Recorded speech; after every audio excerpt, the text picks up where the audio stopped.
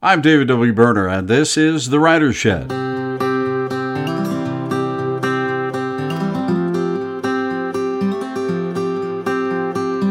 Hello, everyone. Welcome to episode 7 of the Writer's Shed podcast from Writer's Shed Press, an indie publisher just outside Chicago with its office right inside here, this 8x10 writing shed on the property of its founder, me. Now, you have all experienced this, working on Zoom, trying to be professional. Life goes on around you no matter what, doesn't it? The trash truck is right outside our house. I can't even hear it. I can't. It doesn't. Oh, good. Even, not coming through. I've got a tree trimming service like 2 doors down from me too, and I tested the microphone to make sure it wasn't picking it up, and it's not. So fantastic. So we're good. That's our guest and me just before recording this episode. We have the same kind of Zoom issues you have, right? Dogs barking, kids screaming, trash men, and tree trimmers. More from our guest in a moment here. First, a few housekeeping things. We are continuing to take submissions for Writer's Shed Stories Volume 3, Second Thoughts. Looking for short prose and poetry, submissions through writershedpress.com. We will publish in the fall. Submissions will end in July. We'd love to see and read your work. And check out our earlier editions, Volumes 1 and 2. You can find them most readily on Amazon. Today we talk about writing residencies, that wonderful idea of a writing retreat, a place to go away, to immerse oneself in creative work. The pandemic is kind of made for such things, right? Being alone, secluded. Janna Benge has been on the board of the Kerouac Project in Orlando, Florida since 2010 and president of the organization for several years now. Janna is a New Zealander who first came to the U.S. in '84. She was an elementary school teacher and has followed that up with a 35-year career as a writer, ghostwriting over 200 books and writing a series of biographies geared toward high school kids and the young market. There are currently 80 books in those 2 series with sales of over 8 million copies in 22 languages. In addition to her own writing, Janna has a passion to encourage emerging writers and help them find their writing voice. And that's why we like her so much, because that's kind of what Writer's Shed Press is all about. Now, the Kerouac Project is based through Jack Kerouac's home in Orlando, where he lived just after the success of On the Road and where he wrote The Dharma Bums. A wonderful little cottage in the College Park neighborhood. It's far from Disney, by the way. It's more than 100 years old, and several years ago, I was honored to be a writer in residence there, living in the Kerouac house for 3 months. It was a great experience. But that experience, even though that's mine and personally what we hope to discuss here, we're really not going to talk about me. We're going to talk about you, what a writing residency can do for you. So, Janna, thank you very much for being part of the podcast today. We appreciate you being here. What's it like in Florida this morning? Well, it's a little overcast. We've been having trouble getting a lot of sunny days lately. I don't know if it's, related to all the weather up in the Panhandle and stuff. But yeah. Well, you're messing with your reputation by not having sunshine down there. That's not the way it's supposed to work. I know. That's why it's like so shocking when you walk outside and it's overcast and slightly windy, which is very different. Yeah. So Janna, you've been involved with the Kerouac Project in Orlando now for more than 10 years, and you come from New Zealand. So I got to ask you, first of all, why did you even come to Florida? Why did you come to the U.S.? I think there's a lot of Americans who want to go to New Zealand. Well, when we left, not so many Americans did. We left and my husband Jeff and I, we traveled around the world with our children writing. And so the reason we came to US, firstly, was to get some more writing training, which we did. And then also we kind of got stuck here. I call myself an accidental immigrant. It was never my intention to live in the US, but we started writing a series of books for middle and high school kids on history. And back in the day, 25 years ago, we needed the interloan service in the US in order to research and write our books. This is before, Google and things like that took off. Yeah. And so we spent a lot of time at the library, and we spent a lot of time, requesting books from all over the country, from special collections. And so had we returned to New Zealand, we really would have been too isolated to do the kind of writing and research that we needed to do. Hmm. And then by the time everything kind of went online, and we got the ABE bookstore online, all that kind of thing, we had 3 children who had firmly set their roots here in Florida. Sure. So that's where we are. Well, you're there now, and it's kind of a good thing for the Kerouac Project because you've been part of them and working hard for them for a number of years now. How did you get involved, and why did you get involved? Well, first of all, let's back up because I'm not sure everybody really even knows what the Kerouac Project is. So why don't you tell us what that is, and then maybe how you got involved? Okay, the Kerouac Project of Orlando started in 1997 when we have a local reporter called Bob Keeling, and he was kind of doing some investigating work he had read somewhere that Kerouac had lived in Orlando. And so coincidentally, as he's doing his work, he comes across the house where Jack Kerouac lived when he basically became famous, and where he also wrote the Downer Bums. And at that moment, it was scheduled for demolition. It was a really crappy old wooden house, and it had been really let go. And so it was going to be demolished. It's in a very nice area in Orlando, College Park. And so it was on its way out. And so he put out an SOS, and there's this sort of collaboration of Jeff Cole, who was helped significantly fund buying the house, and Marty Cummings, who owned a local bookstore, and Summer Rodman, who was very interested in Jack Kerouac. And the 3 of them got together and basically funded and saved the house. And then it took about 5 years to figure out, okay, what do we do with this house? Right. Yeah. Firstly, we had to renovate it, which they did. And then it was like, well, what happens next? It isn't the kind of thing that you can make a full-time museum out of. Right. And so it's like, in the end, what we settled on, and what seems to be working really well, is to have a residency there, to invite writers from all over the world to come and experience the house for 3 months at a time, to write there. We give them a food stipend. They don't have to worry about, bills or anything, and just to be part of our community and to write. So that's kind of evolved over the time that I've been there, as we've got more, a little more savvy about what residencies are. We just kind of started out like, oh, come and stay. Yeah. But yeah, I got involved in it because when we moved to Orlando, there really wasn't a very rich literary scene here at all. There was a couple of things based in some local colleges. But if you wanted any kind of fellowship as a writer, the Kerouac Project was the place to go. And I'm really proud to say that we have a really thriving literary scene here now in Orlando. People are always surprised by it. And I feel like the Kerouac Project was one of the founders of it. We have championed a lot of other things starting. We're always open to help where we can. And I think we showed that there is a need, a capacity in Orlando for writing communities. And so, yeah, we're very proud of that. Yeah, you should be. I mean, when I told people that I had received the residency, which I was thrilled about, I was sitting in a pizza restaurant and got the phone call. I think it was from Mike Robinson many years ago. Right. And he just said, "Hey, this is the Jack Kerouac Project in Florida. Can you give us a call?" I'm like, "What?" And I did not even expect it. And it was just such a great moment. But, back to what you were talking about, my first thought when I would tell people that I was going to Orlando, they'd be like, "What, Mickey Mouse?" That kind of thing. That's a terrible thing to say, but that's what happens in the rest of the country when they think of Orlando. So I really, I didn't know what to expect. But when I got there, even back then, even 10 years ago, I was just pleasantly surprised how much literary energy there was there at that time, even then.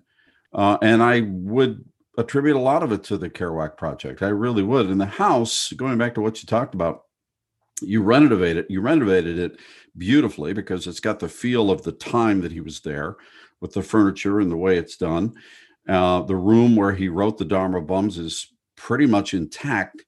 It's kind of eerie to sit back there and think that that's where he Mm-hmm. was. And even those photographs from the New York Times were taken back there, I believe. Right. So it's just an amazing spot to write in. And for you as a board member, that has got to have that appeal of the place, and its energy has gotten to have grown over the years, watching the writers come in and out of that place. Yes, and I find it fascinating to see how the different writers use it. We don't put a lot of restriction on our writers because we understand they're coming from different places and they have different needs. But it is fascinating to see the different kind of mindsets that writers have as they come in, and it's for some of them it is challenging to have 3 months on their own. Mm-hmm. For a lot of them, especially the younger ones, it's the first time they have ever lived alone in their lives. Wow. And Yeah. some of them have to adjust to that concept, and others, take to it like a fish to water. So it's really interesting. It's interesting to see the kind of things that they start out doing when they come, and what they're doing by the time they leave. A lot of them are very focused, and they're getting through their project, and then other ones do some kind of pivot, which we're also we're fine with. We give them the space, we believe in them, we have a very rigorous process to accept them, and once we accept them, we're like, we got you now.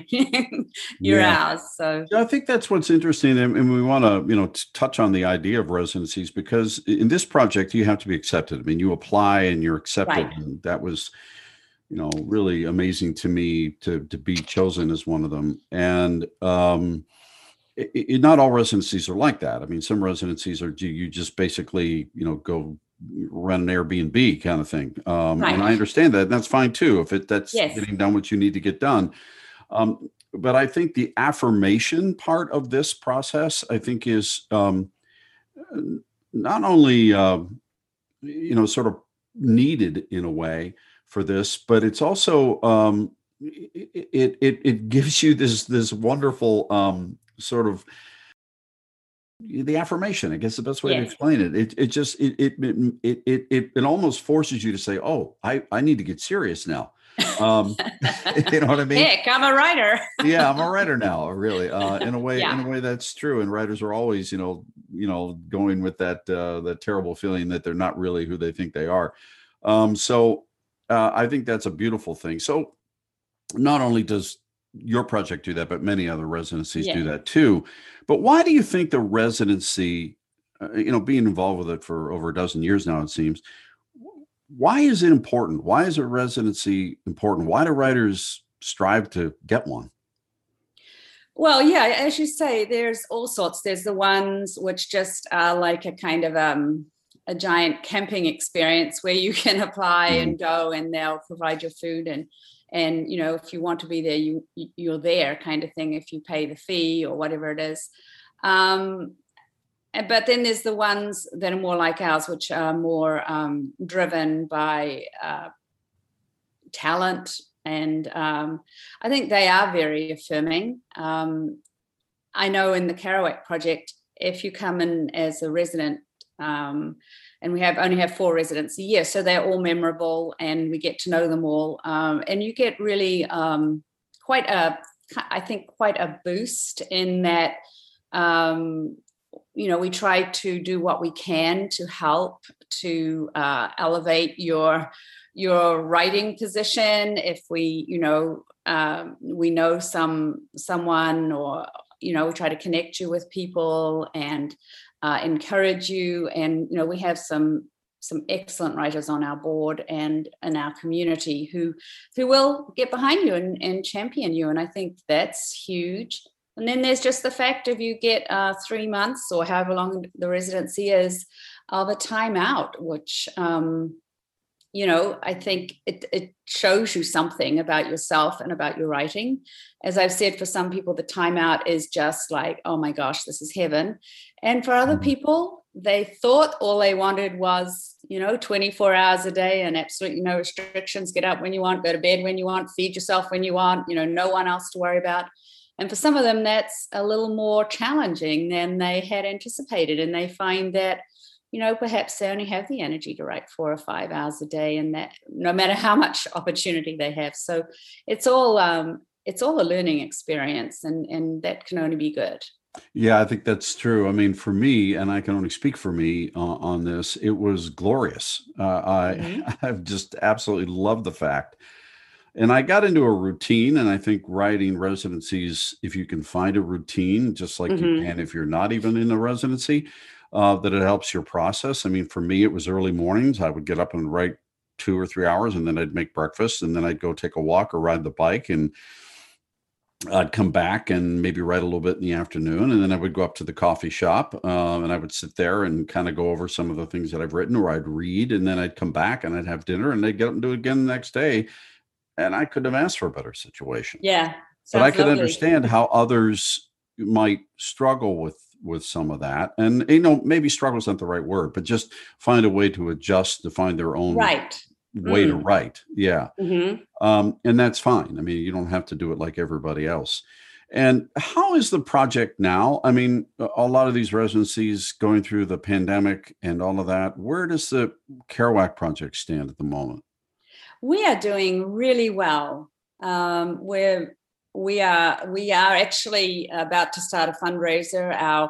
The back area of the house where Jack lived with his mom is an add-on to the house. The house itself is 100 years old, and the add-on is about 70 years old. That's the kind of the porch structure that was enclosed, right? And it's on concrete blocks and sand. So we have taken it on as a board that we are readying the house for the next 100 years, it being 100 years old this year. And so we're going to have to lift the whole house 6 feet, and wow, it's going to be major. But so that is kind of, a scary thought. But aside from that, we are doing really well. We actually just had our selection applications close, and we received the same amount of applicants from last year. And financially, we're like the little engine that could. We're certainly not rolling in cash, but we have enough to do what we need to do and not to be, too worried about it. So that's great. We are very thrilled to have survived. We had 2 of our 4 residencies last year did not come, 2 of our 4 residents, for various COVID-related reasons. But yeah, we've got a resident right now, Spencer Huffman, who is a playwright from Chicago, has just come last week, and he's doing really well. So yeah. That's tremendous. I'm glad to hear that. I have to tell you 2 little stories. One, I really tried really hard to find the spirit of Jack back in that room and meditate and try to get him to say hello to me in the back. That never happened, by the way. But I mean, I tried, but Jack didn't show up. Glad his mom didn't show up. He lived there too. Yeah, that's true. But no, neither of them showed up. The other thing is, and I don't know how true this is, but it was a story that I was told when I was there. That there was a woman, elderly woman many years ago, who lived across the street and had lived there very, very long, and had remembered, I think when you were first taking on the house, she was still alive. And this is a story I heard, and I don't know how true it is, but it's a wonderful story, even if it isn't true, that she had lived across the street for many years, and she knew, she was there at the time when Jack and his mother lived in the back part of that house. And she said she remembered hearing the clack of the typewriter through the window at night or in the early morning sometimes. And that just sent shivers up my back. That is such a wonderful thing. Goodness, I hope that's true. Yes, I do think it is. And of course, there was no air conditioning, so people weren't in their sort of sealed homes the way we are now. And he just had, the jealousy windows. So I'm sure that is true. Yes. Yeah, it's a wonderful story. So tell me a little bit about how someone can apply and the process, and how does that work? Okay, well, we actually just closed last week on our applications for the year. We open, in the new year and stay open till mid-March. You apply online and you send in a one-page resume and some of your work and 10 pages of your work, I think. And we have a very rigorous and diverse selection committee. It's a little different every year. There's probably 4 core members, and then 4 people kind of rotate in and out. And what we're really looking for is something different from a lot of other residencies, which I think resonates with what you said at the beginning. We are looking particularly for new writers who, we don't care what age they are, we don't care what their educational background is. We are looking at their writing, and we are looking for writers who we believe have potential and who could do, with a hand up in the spirit of Jack Kerouac, because he didn't have any writing credentials either. Right. So that's what we're really, occasionally we kind of deviate a little bit from it, but for the most part, we're looking for people that we think we can are worth investing in what we have to offer, which is, encouragement and validation and 3 months of, cash-free living. And so... Yeah. We are thrilled when we find people like that. And the resume is really read last and doesn't actually come into play that much. We're not really concerned, if, you're a mechanic and you've got the gift of writing and you want to come for 3 months, we would gladly have you. So we are not bound by, people's credentials. We do have a lot of people with MFAs. And but that's not the prerequisite. We are really looking for those people who really we can invest something in and make a difference in their lives. It's a little bit of the looking for the spirit of Jack in that too. Just Right. The idea of the artistic endeavor and making that the number one priority. Right. Some people think, they write and they write about how much Jack Kerouac meant to them. And that's great.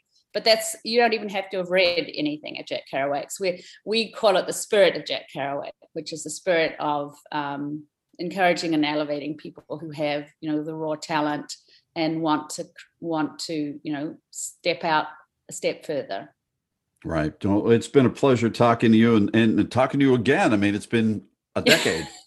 Let's do it again. I've enjoyed it myself. Let's not wait a decade, though. All right. Okay. All right. I appreciate it very much. Good luck with everything you're doing. Godspeed to the Kerouac Project, and we appreciate your time. Thank you so much. I've really enjoyed talking to you. Go out there and get yourself a retreat, people, right? That'd be so nice. I wrote a piece for the Kerouac newsletter not too long ago. You can find it if you're interested in reading about my experience there. KerouacProject.org. Of course, the Kerouac Project is not the only opportunity for writing residencies. There are lots of them out there. 2 that I saw that have been around, some of them have been defunct now, but 2 that I always thought were so cool. The city of Seattle once invited poets and essayists to apply to write in the Fremont Bridge. That's right, inside the bridge, in a studio in the bridge's northwest control tower. And there's a place called Outlandia, I should say a residency called Outlandia, that is completely off-grid. It is in the mountains of Scotland, and it's open to all types of creatives. So a couple of these you should probably check out. There are many others, though, many places to go write.